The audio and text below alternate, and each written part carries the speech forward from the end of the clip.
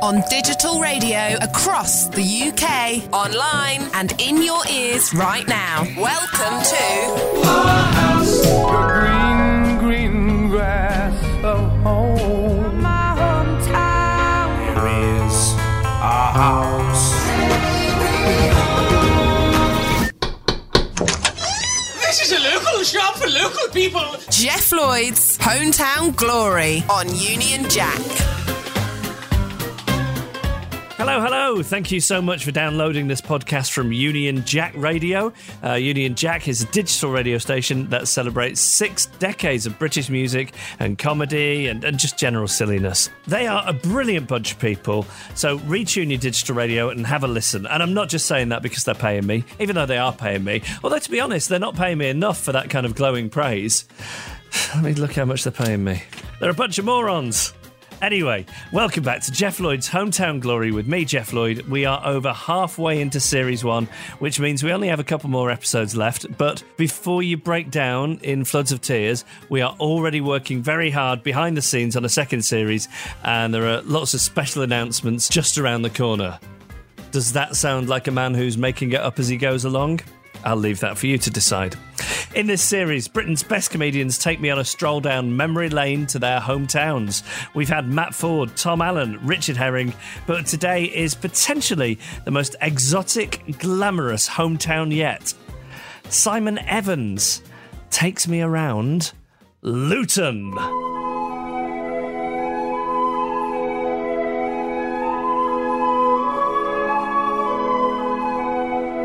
Luton. Founded in the 6th century AD by the Anglo-Saxons and home over the years to manufacturers of ball bearings, gas cookers and hats. And of course, the 5th busiest airport in the country. Luton Airport.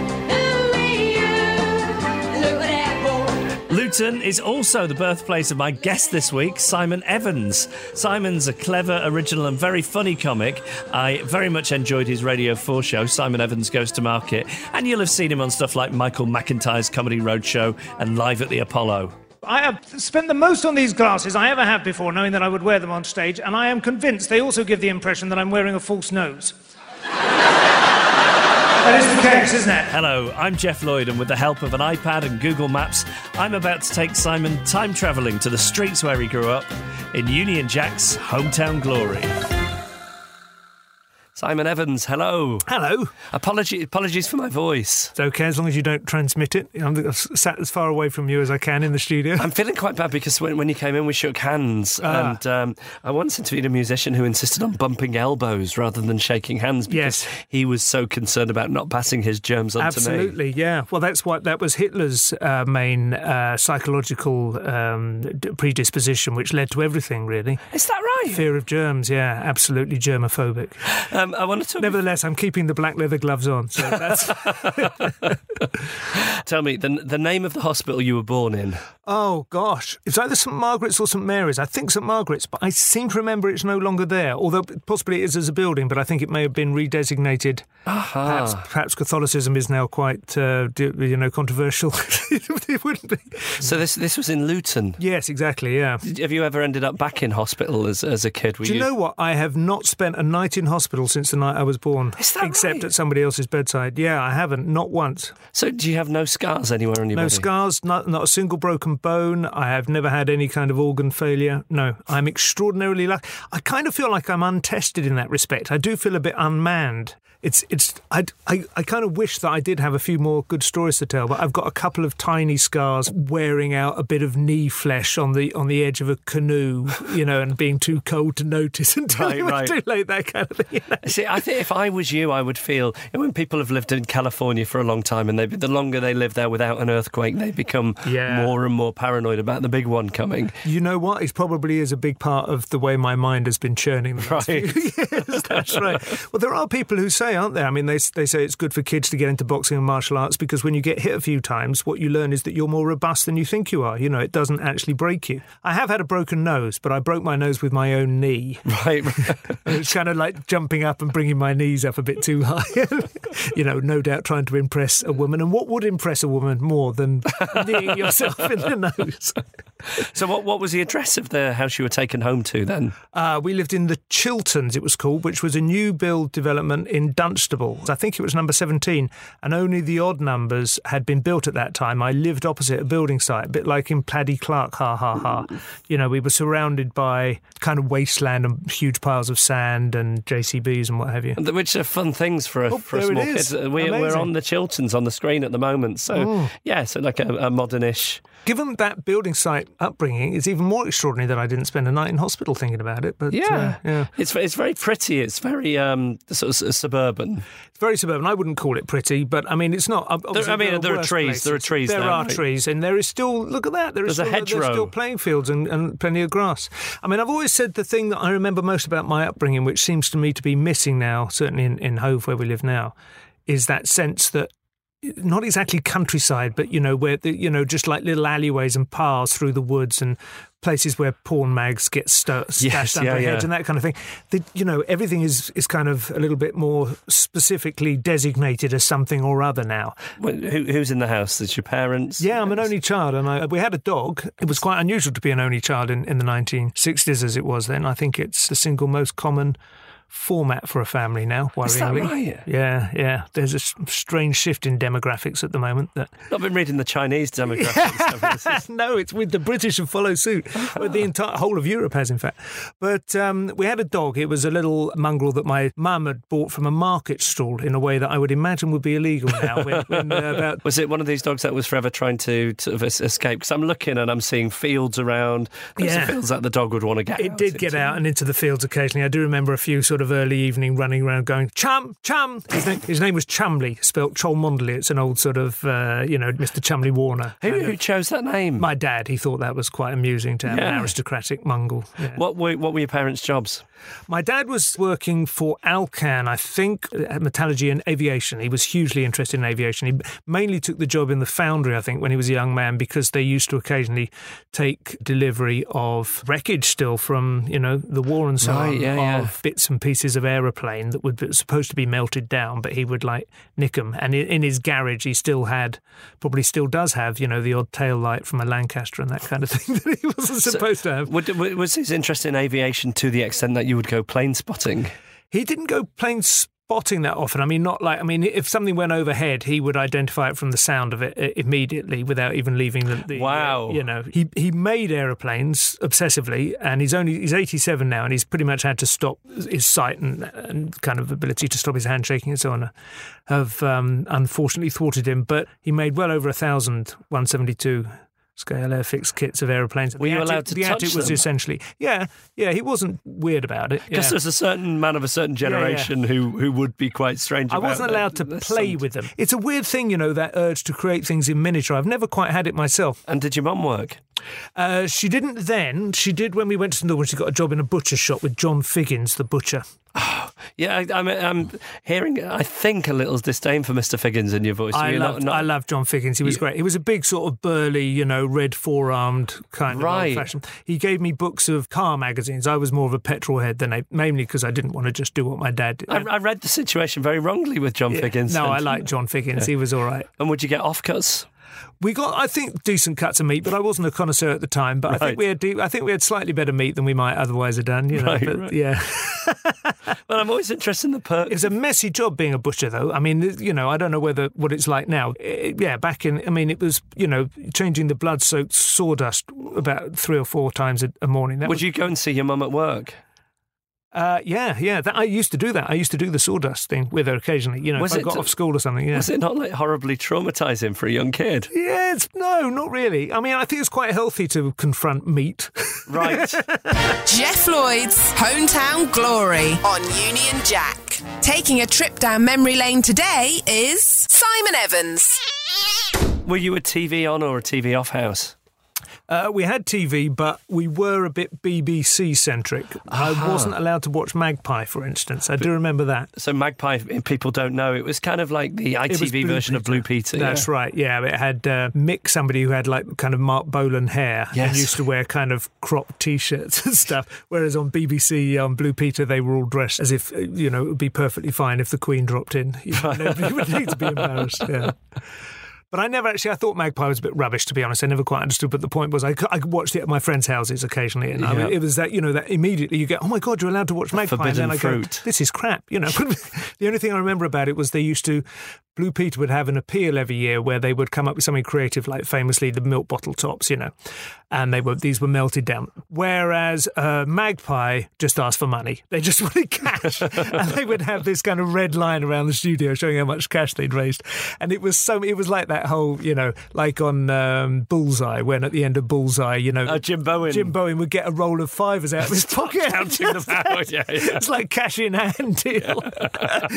They didn't like Grange Hill either. I was allowed to watch that grudgingly, but it was thought that might corrupt me. Yeah, it was a bit rough. I was thinking about it yesterday, Grange Hill. I remember some kid drowned in it, like quite harrowing things. Yeah, Zammo was a heroin addict, wasn't he? Yeah. Likeable kid. And you sort of believe it, of course. That's the thing. You do. I mean, as a kid, you buy in a lot more, I think, in that as respect. a kid, I never touched heroin. Yeah. After what I saw on Grange Hill.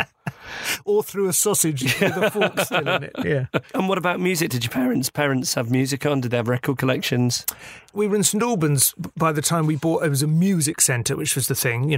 Prior to that, we had that like big old radio gramophonogram. It's a furniture-y thing. Yeah.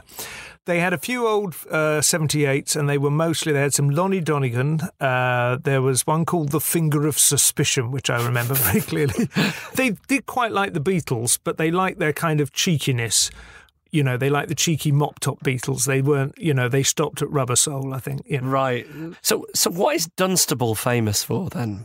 Well, I think it was a kind of new build overflow town. I don't think it had very much history as such. Right. Dunstable. It's good for you, though, because I guess on Wikipedia, you're quite high up the notable people from Dunstable. I think they put me on under Luton for having been born there. So right. Yeah. When I think of Luton, I think of Eric Morecambe, because famously he was a fan of Luton Football Club. Luton FC. He lived near us, actually. He lived in Harpenden, Eric Morecambe. Did you ever see him? I could create a false memory of it if I wanted to, I think. I don't think I genuinely did. Because those things were usually only ever rumour. Like you would hear tell of these people, but you'd never actually see them. Yeah, my father reminded me hugely of Eric Morecambe. He had the same glasses, he had the same haircut, he had the same sort of dress sense. And his sense of humour was basically taken from that. I created a list once with a mate of non-verbal Eric Morecambe jokes, and every single one of them, when you think about them, make you laugh, like adjusting the belt and making the squeaky sound, or...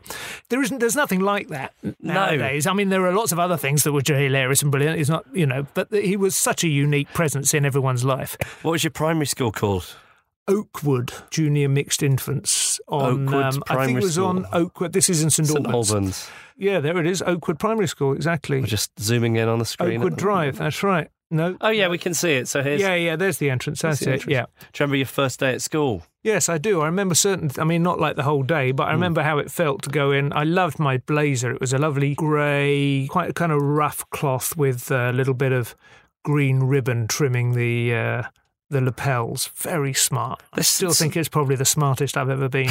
Tie on a piece of elastic, It is weird thinking of putting kids that small in these blazers and ties, it's weird, isn't it? Do you remember making your first friend there? That's a really good question.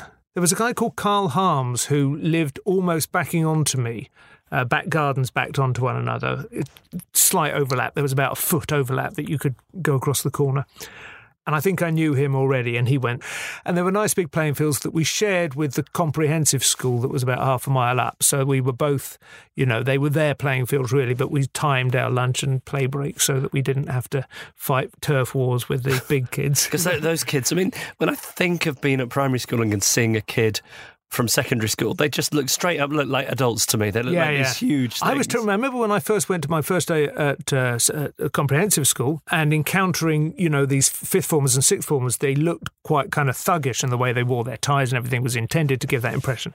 And then, you see them having a fight occasionally, and I just thought, they will kill one another. You can't have a fight when you're that big. You're listening to Jeff Lloyd's Hometown Glory on Union Jack. On the scale of sort of dunce to swot, where were you? Oh, I was a swot. I kind of defined myself by my academic abilities at junior school. I was pretty bright. Did that rub people up the wrong way? Yeah, it did, definitely, yeah. I used to do, God, I cringe now, but for instance, if it was like an English test, but there was the opportunity to use some scientific nomenclature, instead of just writing water, I'd write H2O or something, and it just, oh, God, But yeah, if you're good at sport, you just have to go out and be good at sport. And everyone goes, great, he scored a goal, But if you do that in maths, everyone's like, give everyone else a chance. No one ever says to the top striker in the school, well, slow down a bit, give him a chance. You go, no, you want to score the goal. Did you have any obsessions? Like, were you a sci-fi kid? I was into the war. Funnily enough, I was watching Band of Brothers, and one of the sort of minor plot lines is that one of the airmen been asked to get a Luger by his brother. The Luger was the most prized artefact. Well, I had a Luger when I was a kid, and I totally get it because that was it was a toy, Yeah. Oh, God, it just felt so, it bestowed so much authority and present, So, yeah, I wasn't obsessed with Nazis generally, but I loved the Luger, but we used to create a fictional narrative that might be going on for days with your mate next door, and so you've got this kind of thing, we're spies, Yeah. And we kind of wink at each other as if the adults they're oblivious to all this, So that was the kind of thing I used to like to do for fun. I wasn't much cop at sports. British Bulldog, where you have to try and run across from one side of the playground to the other, and if you get tagged, that was banned. Yeah. Well, it was quite brutal. In theory, you should just be tagged, but in reality, of course, sometimes you play variants where you had to be literally rugby tackled on concrete. You were left to your own devices, but I don't necessarily think it was a good thing because I wasn't particularly brilliant or creative at using that opportunity. Did you have like a local swimming baths? In fact, if you look there, that building, the one building that you can see there was the swimming pool. So you had swimming baths within the school? Yeah, but it was open air. Right. That was the changing rooms, but it was an open air pool, yeah. That's where I learned to swim. How often would you be in that then? Once a week. Really? In British weather all year round? The thing I remember most was the smell of the bright orangey pink sort of drawstring bags which you used to take your kit in, these kind of waterproof bags, because you could smell it for years. But yeah, it was pretty hardcore. Yeah, you would jump into that, and of course it stank of chlorine because the eyes would sting for hours afterwards. Were your parents the type to throw you extravagant birthday parties? I think I was about 12. My mum arranged a trip to the Motor Museum at Bewley in Hampshire because she knew I was crazy about cars. And she, rather than writing to Jim will fix it, she wrote directly to Lord Montague, who had evaded the death duties by turning his stately home into this motor museum. Right. And he had some tremendous vehicles there, and I got to sit in all of them. I sat in James Bond's Lotus from The Spy Who Loved Me, the one that goes underwater. Yeah. What age are we talking? I was 12, I think, and I took a couple of mates, but they weren't all allowed into the car. That was my bad. A horrible little Lord Fauntleroy just sitting there. They got to stand there and watch like a little piggy. Look at me, friends! So when I was reading up on you to talk to you today, I was surprised that you were this sort of comprehensive school lad. Yeah. Because I'm thinking this is a man who's been to naval college. I've always from the way you present on stage. It wasn't a deliberate thing. I don't quite know how it started, the sort of persona that I created, but it seemed to chime. People seemed to buy it. When I first went on stage as a stand-up, I remember I tried to present myself as a sort of quite rock and roll kind of. I had black jeans and a black T-shirt and a black leather jacket. That's how I thought. I was 30 at the time. It looked ridiculous on me now, obviously, but then it wasn't too crazy. But everyone was like, who is this like deluded Travolta wannabe or whatever, And then I think it was because I studied law at university. Almost everybody else in the law faculty had been privately educated. Do you sound different to your parents? Yeah, I do, yeah. My dad actually encouraged me to speak. He used to say, I remember very clearly, he would say, we can't afford good education for you, but this is how you give people the impression. The way you speak and hold yourself and dress creates a very powerful impression, and there's no harm in making it, the one that you want to create. And if you learn to speak, Prince Philip was his model. He always said, Really? straight back, and sort of keep, as this sort of naval thing, keep the teeth clenched closely together like that, and just sort of, it's rather it's perfectly decent, it's just like not getting angry, just keeping your hands clenched behind the back as you inspect the ranks. So that's... Welcome to Jeff Lloyd's Hometown Glory on Union Jack. We interrupt this programme for an important announcement. Union Jack Radio plays 6 decades of the best of British music and lets you vote for it. Download the Union Jack app or on the website and pick which song plays next.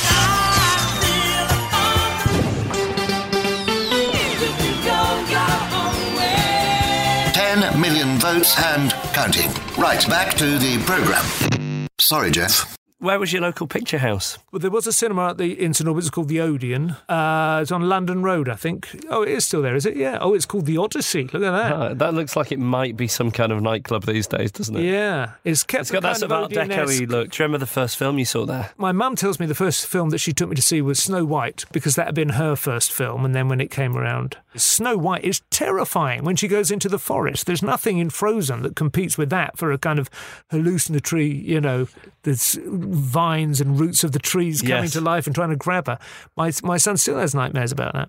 That's good. It's still giving kids nightmares all these years later. People far too easily dismiss the genius of that early stuff. And then I remember, the movies that you get into a bit early ahead of the, certificate that you're entitled to see, and got in to see The Shining a bit early as well. Wow. Yeah, The Shining was amazing. Well, it's an amazing film. I was 12 when I saw that, yeah.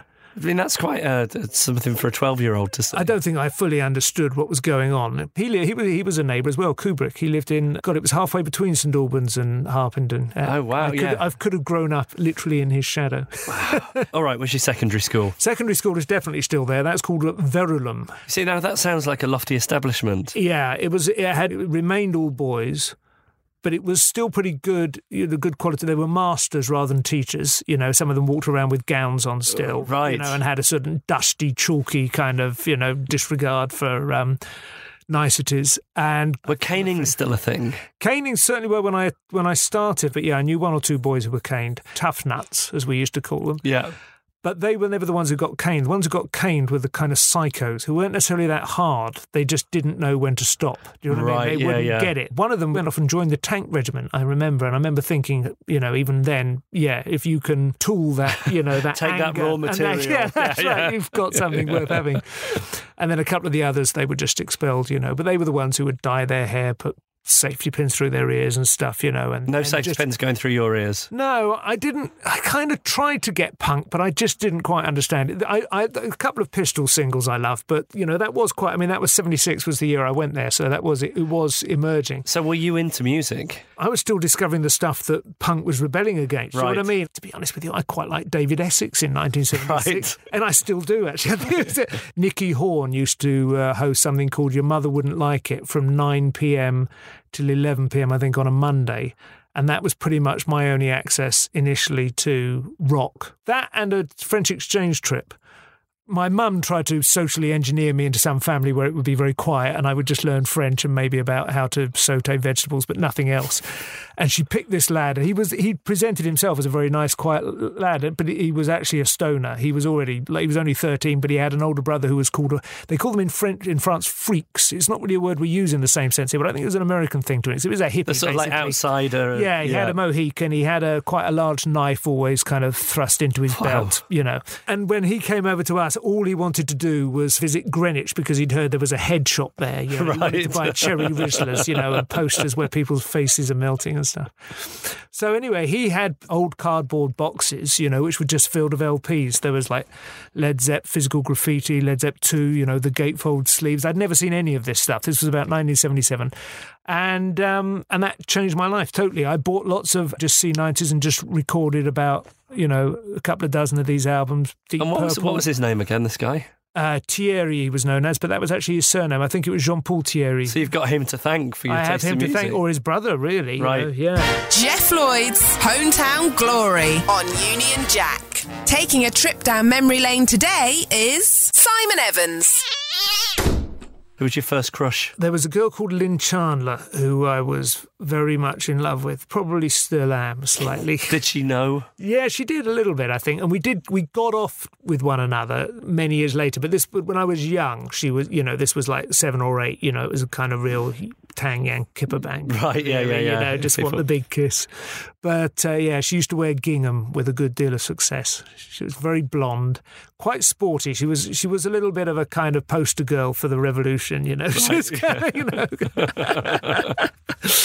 I would never know what to say to a girl if she would actually kind of acknowledge your existence for a moment. Yes. Still have that. You'd spend your whole life wanting it to happen, but you have no idea to do it. Yeah. What is a dance? I want to talk about Genius. This is the tour. You did it as your Edinburgh show last year, and you're around the country with it at the moment. Can you tell me a little bit about the idea? Yes, it's basically an exploration of my sense of having been thwarted in my desire to be recognised as a man of genius. At what age did you first suspect you were a genius? I think, I found a selection of school photographs a while ago, and there's quite clearly a change at around the age of 10 to 11. The first 3 or 4, just a cheerful, smiling, slightly, homemade fringe, one collar stuck up over the jumper. And then suddenly around age 11, there's a very intense look and a much more kind of burning kind of search for some kind of solution to the paradoxes. And I think I got into stand-up comedy believing that it would be a fairly straightforward path towards public intellectual status, whereas in reality that just doesn't seem to have panned out, and obviously I blame my family. The show is all around the country. People can come and see it. If they want to find out where it is, they just type it into Google. Yes, Google Simon Evans Genius, and after obviously a number of learned articles disputing whether or not that's a fair assessment of my capacity, there are some dates, yeah. If you could go back and demolish anything from your childhood. I think if anything, St Albans, when I've been back to it recently, sort of has been razed to the ground a little bit, I think your wish has come true. I think, more things. I'd like to see the things that have been built on it since then be razed to the ground. Right. And if you could go and observe yourself silently at any age in your childhood, just go and spend half an hour watching. There was a thing called the Wick, which was a kind of a large expanse of grass, and then next to it was a wood. And it had like a fallen tree and a big hollow where we could kind of get down and out of sight of everyone, and have a little fire. Mate Ross made his hydrogen bombs, which were basically test tubes in which would go. Right, yeah. And, that was, at the time I say it's taken for granted, but when I look back now and when I see how little freedom my son enjoys by comparison, I see how free range we were then, really, I would go back and watch an evening. And what about a building that you could get to go back inside of? It's untouched. It's exactly how you remember it. Well, there was the Scout Hut, which actually backed onto that same place, the Wick. That was a good time. I remember those. Again, it was kind of rough around the edges sometimes, but God, it would probably be depressing if I saw it now. Simon, thank you so much for taking us around St Albans, Dunstable and Luton. It's been a real pleasure. Lovely to see it up on screen. Only on Union Jack. You're listening to Jeff Lloyd's Hometown Glory. And that's it, another trip down memory lane on the sun-drenched boulevards of Luton and Dunstable. I'll be back in 2 weeks' time for the penultimate show of the series. I'll be chatting to the brilliant Shazia Mirza. Next up on Union Jack, I haven't the foggiest. And that's the whole point. There are 6 decades of the best of British music which you can vote for on the Union Jack app or on the website. It's not one of these radio stations where they pretend that they're asking listeners for requests and then they just play the same old songs they were going to anyway. You get to choose the music here on Union Jack. It's very addictive. You can see other people voting songs up and down. You've got to get in there. You've got to keep pressing it. It is very addictive. In fact, I'm starting to twitch because it's been a while since I've done it, so I need to get back on there. Thanks again for listening. Jeff Lloyd's Hometown Glory on Union Jack. A trip down memory lane with Britain's best-loved comedians. Well done. You've made the incredibly clever decision to listen to Union Jack Radio. 6 decades of the best of British music and comedy. Don't mention the war. But that's not all. Jeff Floyd's Hometown Glory, a trip down memory lane with Britain's best-loved comedians. Mark Steele, hello. Hello. Saturday mornings from 11. Underdogs, breaking the best new British music. How regularly are you giving it to each other? Hosted by Lucy Leeds. Best enough you've had. Wednesday evenings from 9. And don't forget, Andy Murray's 15 Love Songs. Topical comedy with famous guests. Hello, it's me, Jacob Rees-Mogg. Sunday mornings from 11. All of this on one little radio station. Union Jack! Union Jack! Union Jack! Union Jack! Bloody Nora! Playing the best of British. This is Union Jack. Tell a friend.